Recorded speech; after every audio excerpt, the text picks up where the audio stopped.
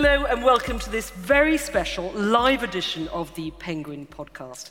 I'm Kirsty Lang and I'm delighted to be joined by our guest who just over 20 years ago burst onto the international literary scene with her novel The God of Small Things. It won a Booker and was one of Time magazine's Books of the Year and sold literally millions and millions of copies. Since then, Arundhati Roy has written non-fiction books and essays on contemporary politics, culture, human rights, and environmental issues. And she has now returned to fiction after 20 years with her second novel, The Ministry of Utmost Happiness. Arundhati Roy, welcome. Thank you.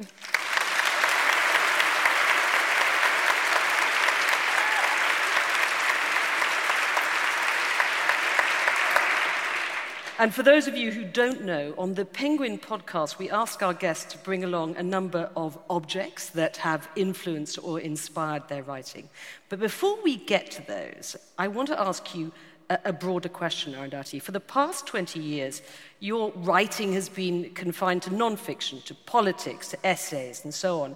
How did it feel returning to writing fiction? Was it liberating?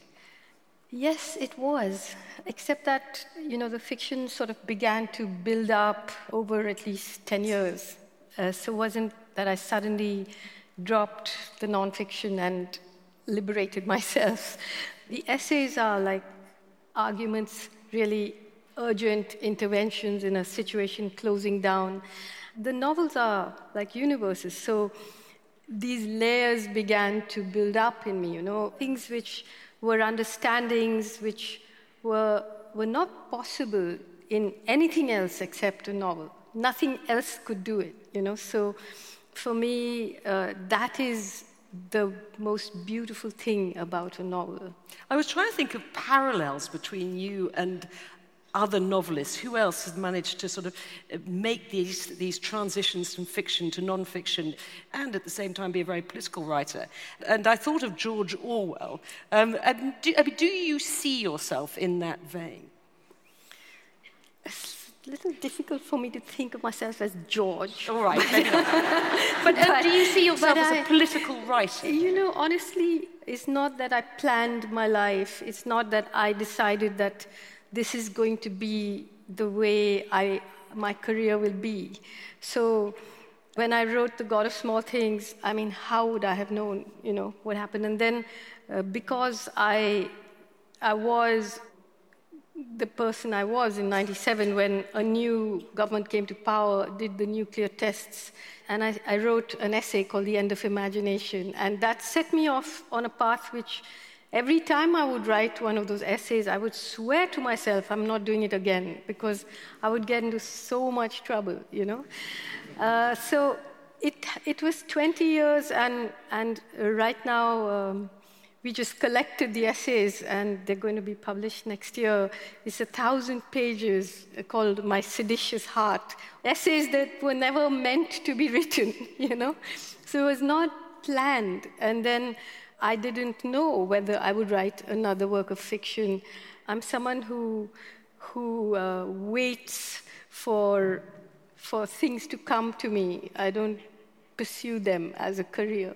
So the characters just pop into your head when you're writing fiction? They sort of don't pop in. They kind of pass by and you exchange glances, and then they come back, and then they visit, and then they stay longer, and then they move in. Well, we're going to get on to that in a moment, some of the characters that moved into your head.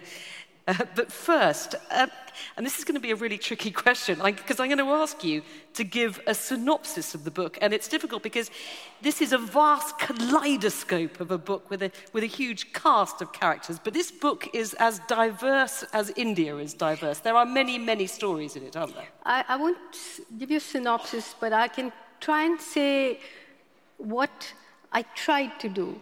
When I started to think of fiction again, I realized that I would be completely suffocated and not liberated by it if I thought of a novel as, there will be these characters and there may be a sort of background against which their lives are played out, through which you might understand something. To me, the idea was, how can you blow the novel open as a form, Can you think of a story, not the setting, but can you think of a story as you might think of a city? Yeah, I actually studied architecture and urban planning and cities, and the way you think of cities is very important to me. So can it be something that a reader might have to live inside, get lost, go down the small lanes, because you can't learn about a city by just driving down the highway? To me, that was what I tried to do. I think that's an excellent description. And now we're going to meet one of the characters who lives in your literary city. He's a young boy called Aftab, who later becomes Anjum, but we'll tell you about that in a moment. And he is admiring a woman who lives in his local neighborhood. So Aftab is born in the early 50s in the old city of Delhi to a Shia Muslim family who claims descent from Genghis Khan, the Mongol emperor. He sees a woman from the balcony of his house, and he begins to follow her. And whatever she was, Aftab wanted to be her. He wanted to be her even more than he wanted to be Borte Khatun. This is the wife of Genghis Khan, whose father is reading to him about. Like her, he wanted to shimmer past the meat shops where skinned carcasses of whole goats hung down like great walls of meat. He wanted to simper past the new lifestyle men's hairdressing salon where Ilyas the barber cut Liaquat, the lean young butcher's hair, and shined it up with Brill cream. He wanted to put out a hand with painted nails and a wrist full of bangles and delicately lift the gill of a fish to see how fresh it was before bargaining down the price. He wanted to lift his salwar just a little as he stepped over a puddle, just enough to show off his silver anklets. It was not Aftab's girl part that was an appendage. He began to divide his time between his music classes and hanging around outside the blue doorway of the house in Gully, Dakota, where the tall woman lived. He learned that her name was Bombay Silk, and that there were 7 others like her: Bulbul, Razia, Hira, Baby, Nimmo, Mary, and Gudia, who lived together in the Haveli with the blue doorway, and that they had an ustad, a guru, called Kulsumbi, older than the rest of them, who was the head of the household. Aftab learned their Haveli was called the Khabga, the house of dreams. At first, he was shooed away because everybody, including the residents of the Khabga, knew Mulakat Ali, that's Aftab's father, and did not want to get on the wrong side of him. But regardless of what admonition and punishment awaited him, Aftab would return to his post stubbornly day after day. It was the only place in his world where he felt the air made way for him. When he arrived, it seemed to shift, to slide over like a school friend, making room for him on a classroom bench. Over a period of a few months, by running errands, carrying their bags and musical instruments when the residents went on their city rounds, by massaging their tired feet at the end of a working day, Aftab eventually managed to insinuate himself into the Khabga. Finally, the day dawned when he was allowed in. The Ministry of Utmost Happiness. Thank you very much for reading that to us, Arundhati, and we're going to hear some more readings later. Now, Aftab was born with both male and female genitalia, a hermaphrodite, and as a baby, his mother took him to a shrine because she wanted to learn how to love him. And this relates to the first of the objects that you've brought along to share with us, as is traditional here on the Penguin podcast, which relate to your writing. And I think we've got a photograph of the shrine here, and we can see a couple of people there praying, and indeed the booklet that you get as you go into the shrine. It's a blue and red booklet, rather, sort of slightly garish, actually, with sort of two cartoon figures on it. Explain to us who they are. The white dome that you see there, that's the Jama Masjid. It's the huge mosque in Old Delhi. And this little shrine is the shrine of Hazrat Sarmad Shahid. And it's just clamped like a limpet to the side of this big mosque. And Hazrat Sarmad was a Jewish Armenian businessman who lived in Persia. And he fell in love with a Hindu boy called Abhay Chand in the Sindh and followed him to Delhi. This was at the time of the Emperor Aurangzeb. And he renounced Judaism and embraced Islam. And then he renounced Islam. And Aurangzeb summons him to the Red Fort and basically says you have to prove that you're a Muslim by reciting the Kalima. And Hazrat Sarmad, he says, I can't recite the whole Kalima until I accept Allah with all my heart. I don't want to do it mechanically. And Aurangzeb sentences him to death, and he's executed on the steps of the Jama Masjid. And this little shrine, it's always read, and where Aftab's mother takes him to pray and say, show me how to love my baby, because Hazrat Sarmad, in some ways, is the person who allows people to take his story and make it doesn't judge what they want it to be. And I actually spent a lot of time here in this little shrine. It's such a beautiful place, where he's basically the saint of love, even in the face of annihilation. So the little boy at the start of the book, Aftab, renames herself Anjum and moves into the Khwabga, a house that attracts outsiders and hijras, or trans women in particular.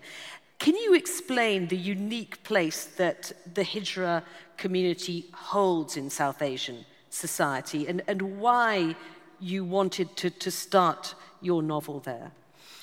It's interesting because there has always been a place, albeit a marginalized place. But the thing about the Khwabga, in where Anjum lives, again, it's like Hazrat Sarmad's shrine. It's a universe. It's not a single gender or a single kind of person. There are all kinds of genders there. But what you actually eventually find is that nobody has a single identity. That is not Anjum's only identity, that she's a hijra. Her more dangerous identity in India today is that of a Muslim, of a Shia Muslim. So when she goes to Gujarat in 2002 and gets caught up in the massacre, she gets caught up because she's a Muslim, and she escapes because she's a hijra, and the people who are doing all the killing feel it's unlucky to kill a hijra. You write a lot about marginalized people. In The God of Small Things, you write about the caste system in India, and you return to it once again with this book. So as well as the hijra, there are quite a few characters in this book who are Dalits, and they are the lowest in the caste system. Now, I want to come to your next object, and this is relevant to another of the main characters in the book, a Dalit who names himself, bizarrely, Saddam Hussein, because he saw a YouTube video with Saddam Hussein in it. And he rides around Delhi on this white horse. And the next object is a newspaper article, and it's the most terrible story about a young Dalit man, 21, who loves horses, and he's pulled off his horse and beaten to death by a group of higher caste men because they think riding horses is only for the higher caste. So how does this relate to the writing? Did this article inspire the character of Saddam Hussein? No, in fact, this happened quite recently, much after the book came out.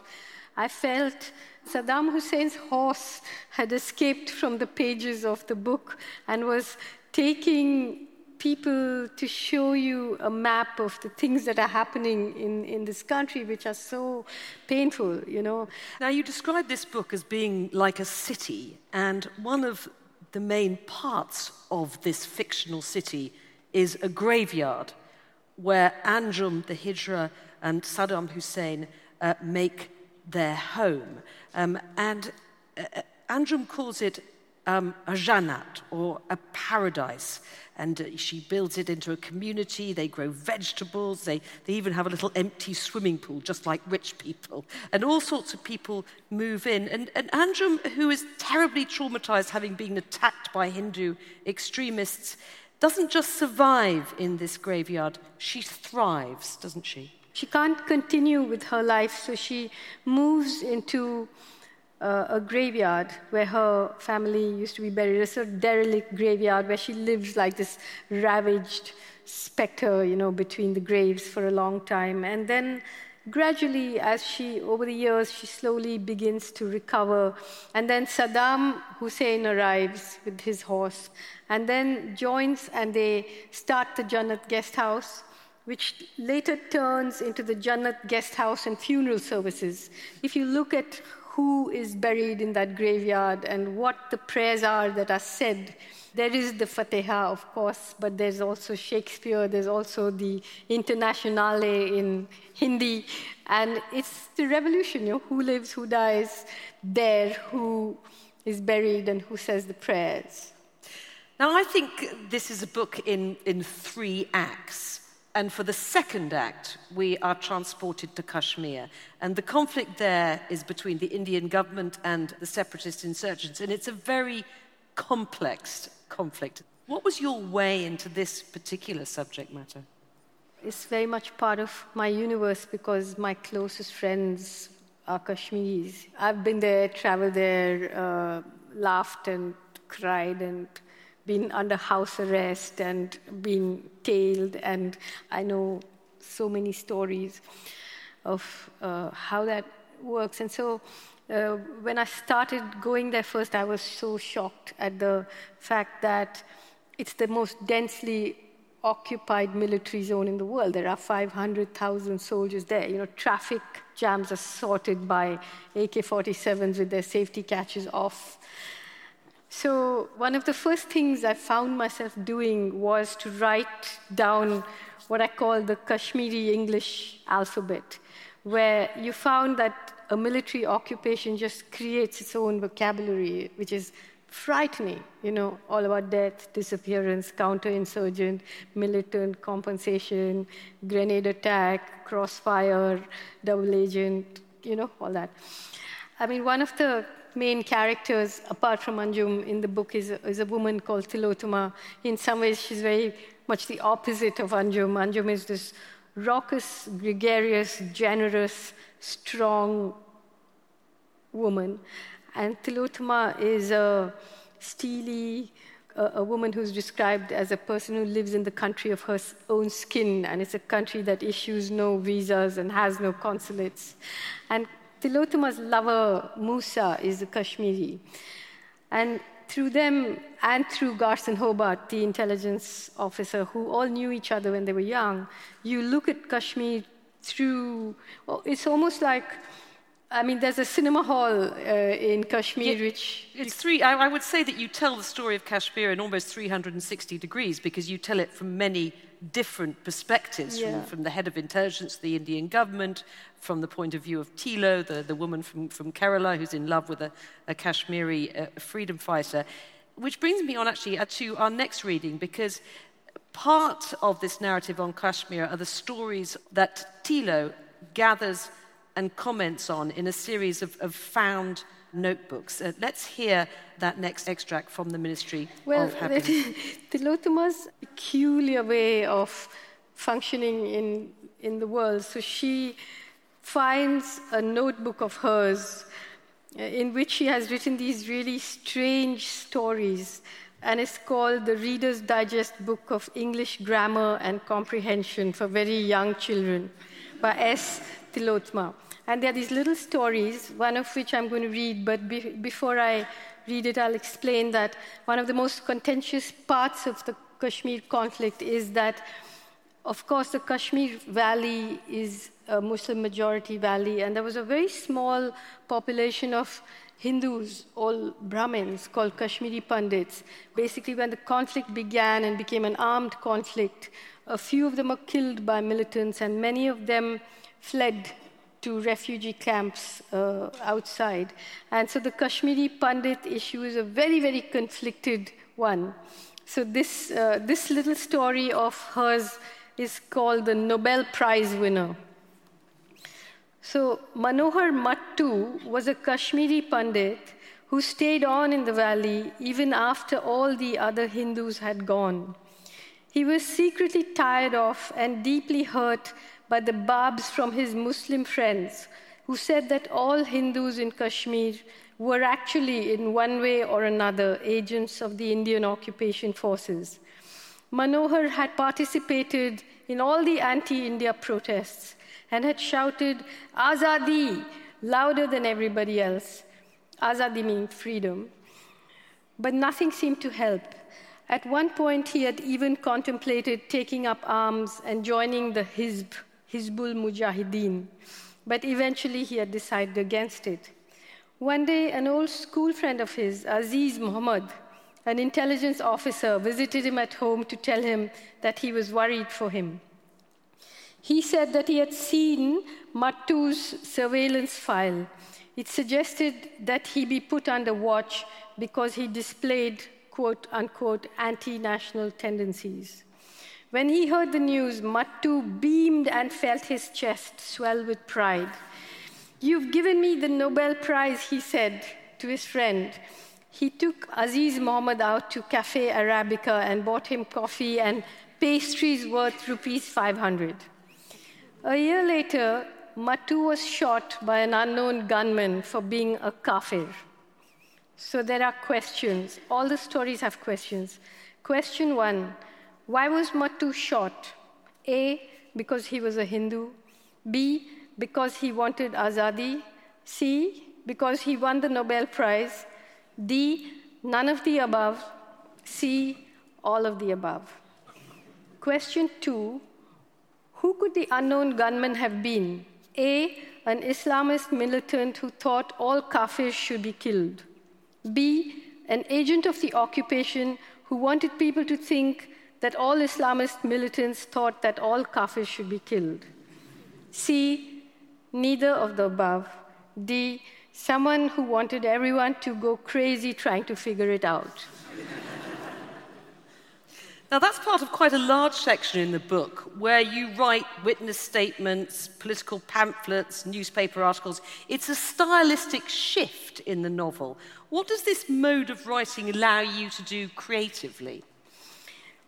You know, this way of trying to break form was the liberation that I sought in the novel, you know. So there are so many kinds of different languages, you know. You have Urdu poetry, you have legal affidavits, you have newspaper advertisements, you have people's pamphlets and views and news, and you have the book of Reader's Digest, book of grammar and comprehension. And in this way, somehow you can torpedo the idea that there has to be some kind of stylistic integrity which gives a false sense of neatness in a world that is not neat to me. You know, I wanted it to break, and to me, The God of Small Things, in a way, is a book about a family with a broken heart at its center. And this is a book about broken hearts who bring these shattered pieces into a graveyard and make a very imperfect mended heart. I want to come back to the character of Tilo, because it seems to me there is a lot of you in Tilo. She's from Kerala. She's born into the Syrian Christian community there. Her mother runs a school, as did yours, in Kerala. She studied architecture, as did you. She goes to Kashmir. How much did you draw on yourself, the character of Tilo? When I was thinking of her of course, I mean, there are those external things and some others that may be very close to me, but I was thinking of her as the sister of Estepan and Rahel from The God of Small Things. Had Amu and Velita actually, had a baby together. She's the younger sister of the twins from The God of Small Things, just notionally in my head. So she's not me, but I know her really well. I think there's quite a lot of you, but anyway. Maybe. Violence and the threat of violence pervades this novel. And at one point you use the metaphor of an egg yolk to describe it, the difficulty of trying to prevent something so easily broken from spilling out. And in one of her notebooks, Thilo talks about wanting to write a story about the conflict in Kashmir, but finding that there's just too much blood for it to be a sophisticated story, she said. Did the bloodiness of the Kashmir conflict make it difficult to write? There was a time when literature was full of blood. I mean, Shakespeare's full of blood, isn't it? But there is now a sort of gentrification which I find a little disturbing, which is why people ask me or introduce me as a writer activist, because I must have an extra profession in order to be political, because writers are some kind of stuffed toys who entertain people, and you're expected to be a little apologetic about being political, maybe in a novel. But for me, writing a novel, you have to try to do everything. You may fail, but you have to try to do everything. You have to write about blood, about war, about sex, about intimacy, about childhood, with the same feeling, Now, the final third of the book begins by recounting the story of a little girl in Kashmir, Miss Jabeen. She likes to be called Miss Jabeen. And she is killed with her mother by stray gunfire during a protest. And this moves us on to your next two objects, which are a ferun and a shroud. Can you describe them for us? I mean, tell us first of all what a ferun is. A ferun is a very typically Kashmiri garment. Everyone wears a ferun. So that's Miss Jabeen's ferun, which is described as being as tiny as a tea cozy. It's like a red velvet dress with gold embroidery around the edges. Yeah, so that's the dress. And that's a kafan, which is a shroud, in which, of course, she was wrapped, but a shroud which many Kashmiris already have in their homes in anticipation of the fact that they can get killed at any moment. Mothers don't know when their children will come home and so on. And of course, Miss Jabeen is an innocent bystander in this war. Does she represent for you all of those who have lost their lives in that conflict? I think in this conflict, the trouble is that people don't even think that there are such things as innocent bystanders, It's a conflict that has become toxic and crazy. So Miss Jabeen is Musa's daughter. She is the daughter of Thilo's lover, who is a Kashmiri rebel. And there is another Miss Jabeen the second. And I should say that motherhood is quite a strong theme in this novel. Anjum mothers a small child who's not her own, so does Thilo.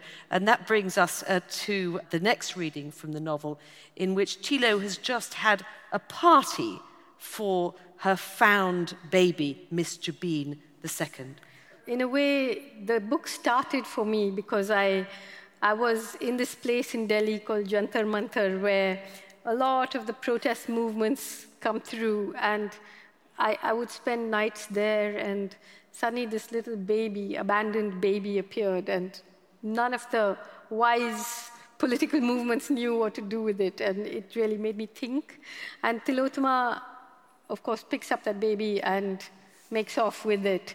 So then brings her to this little room where she lives as a tenant to Garson Hobart. The baby, whose birthday and baptism ceremonies had been simultaneously celebrated and successfully concluded, was fast asleep. Her kidnapper, who went by the name of S. Tilotama, was awake and concentrating. She could hear her hair growing. It sounded like something crumbling, a burnt thing crumbling. Coal, toast, moths crisped on a light bulb.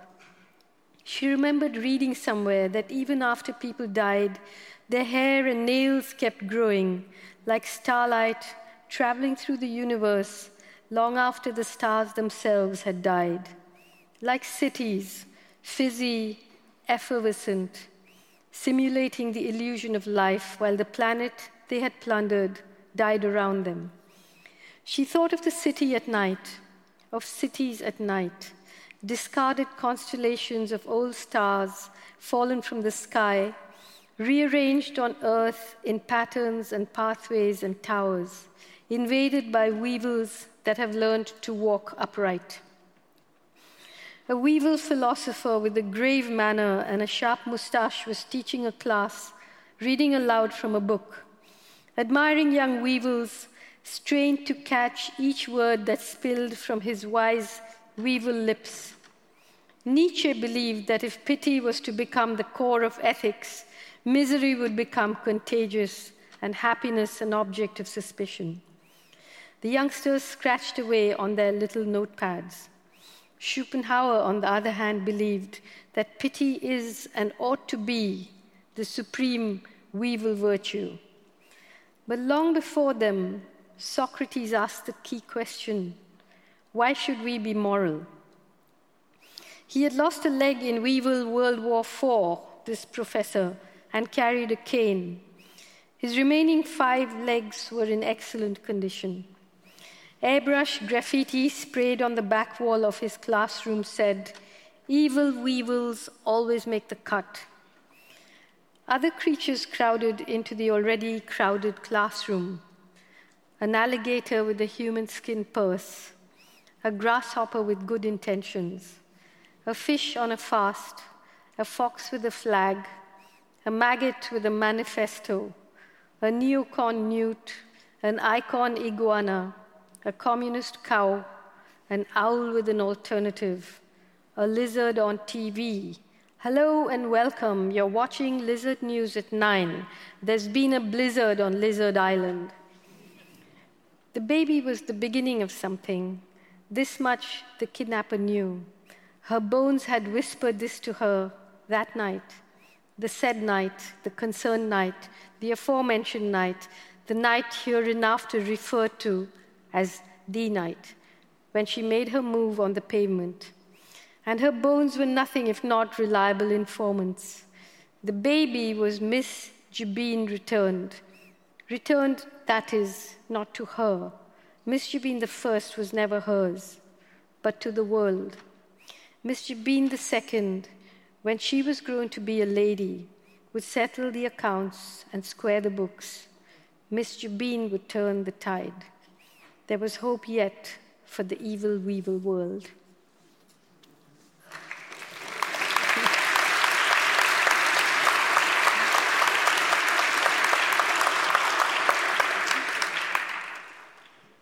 Thilo describes herself as the baby's kidnapper because that is the language of the authorities. But the other characters acknowledge her as the baby's savior because, abandoned babies who end up in state care in India don't fare well. And that brings us to the last object that you brought along to share with the listeners. And it's a photo of a police notice for an abandoned baby. Perhaps you could describe and read it for us and tell us why you've brought this. This is nothing remarkable, which is why it's remarkable. It's just a police notice that appeared in the newspaper, and there is one such notice in the book. It just says, abandoned newborn baby. Name unknown, father's name unknown, address unknown, age newborn, wearing no clothes. And this actually, again, is something that... and this is fairly common, is it? It's very common. I mean, this is dated 2015. When I was writing, it was much before that, So it's very, very common. I just want to come back to one of Thilo's poems towards the end of the book, because I think it sums up how you encompass a country as vast and as diverse as India, which is how to tell a shattered story by slowly becoming everybody. No, by slowly becoming everything. Is that a summary of what you were trying to do with the Ministry of Utmost Happiness? The idea was not to try and encompass, because you can't encompass, but to break down, So we haven't, of course, had the time to talk about the fact that the borders between people, genders and castes and communities and religions and state and non-state, but there's also a lot of animals in the book, animals in the cities. There's the border between life and death, which is blurred because now everyone's living in the graveyard and communing with, people who have come and gone. And there are the battered angels who illegally hold open a crack for people to come and go from other worlds. So the idea of slowly becoming everything is just to let go, in a way, of the ego of this beautiful lyrical voice that could tell a beautiful lyrical story, and just break it, and be able to be, lyrical sometimes, but also police notice, also legal, also body, also vulgar, also just to try not to be neat. Well, I think it's a gorgeous book, a sort of colourful Dickensian panorama of characters. And I hope that we don't have to wait another 20 years for the next Arundhati Roy novel. It's been a pleasure. Thank you. And goodbye. Thank you.